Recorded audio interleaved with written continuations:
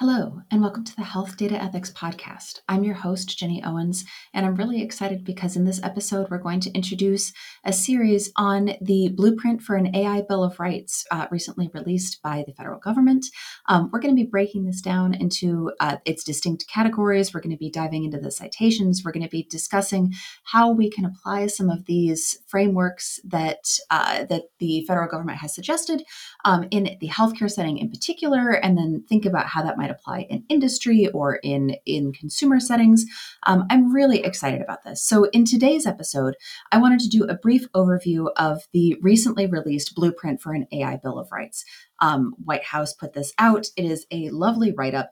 And so I just wanted to do a quick overview because we are going to be spending subsequent episodes diving a little bit more deeply into each one of these 5 categories. So the White House tees us up and says, that artificial intelligence does pose a challenge. It can threaten the rights of all people, but our government is really concerned about the American public. And so they've worked with a bunch of different groups to pull together a framework for governance of these technologies. They have broken this down into 5 separate categories. These are all intended to be kind of overlapping with each other and thus provide a pretty significant shield of protection for your average American citizen. So they have broken this down into the following 5 categories. Safe and effective systems. So they the recommendation is that the average American citizen should be protected from unsafe or ineffective systems. Number 2, algorithmic discrimination protections are recommended. So a member of the American public should be subject to no discrimination on the basis of an algorithm, and that the algorithms that bear on their lives should be used and designed in an equitable way. Americans have a right to expect data privacy, that they should be protected from abusive data practices, and that they should have agency in selecting how their data is used or if it is used at all. We have a right to notice and explanation.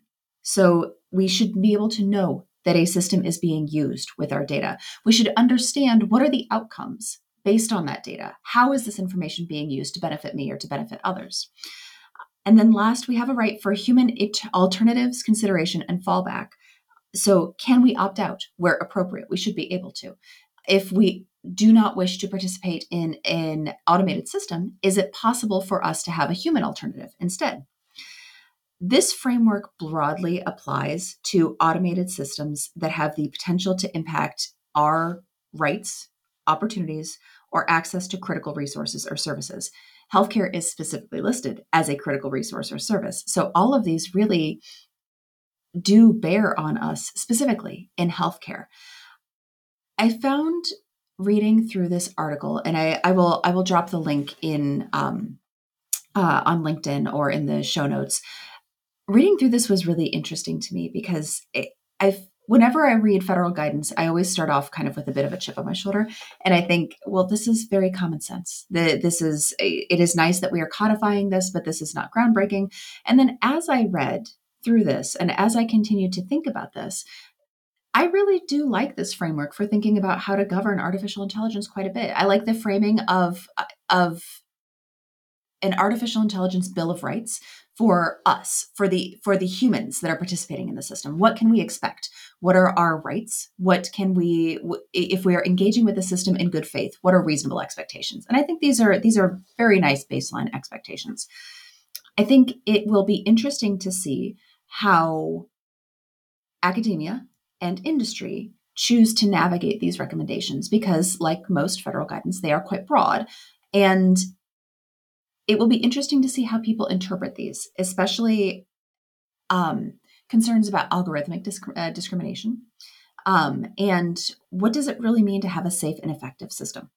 So I'm going to be talking about a couple of I'll be breaking down each one of these. So we're going to spend an entire podcast episode, sometimes more, talking about each one of these elements of this Bill of Rights. So the safe and effective systems, the algorithmic discrimination, the data privacy, the notice and explanation, and the human alternatives. We're going to talk about all of these, and I'm really excited to dive in. I'm curious to know, what are your thoughts initially? I'd love to hear from you.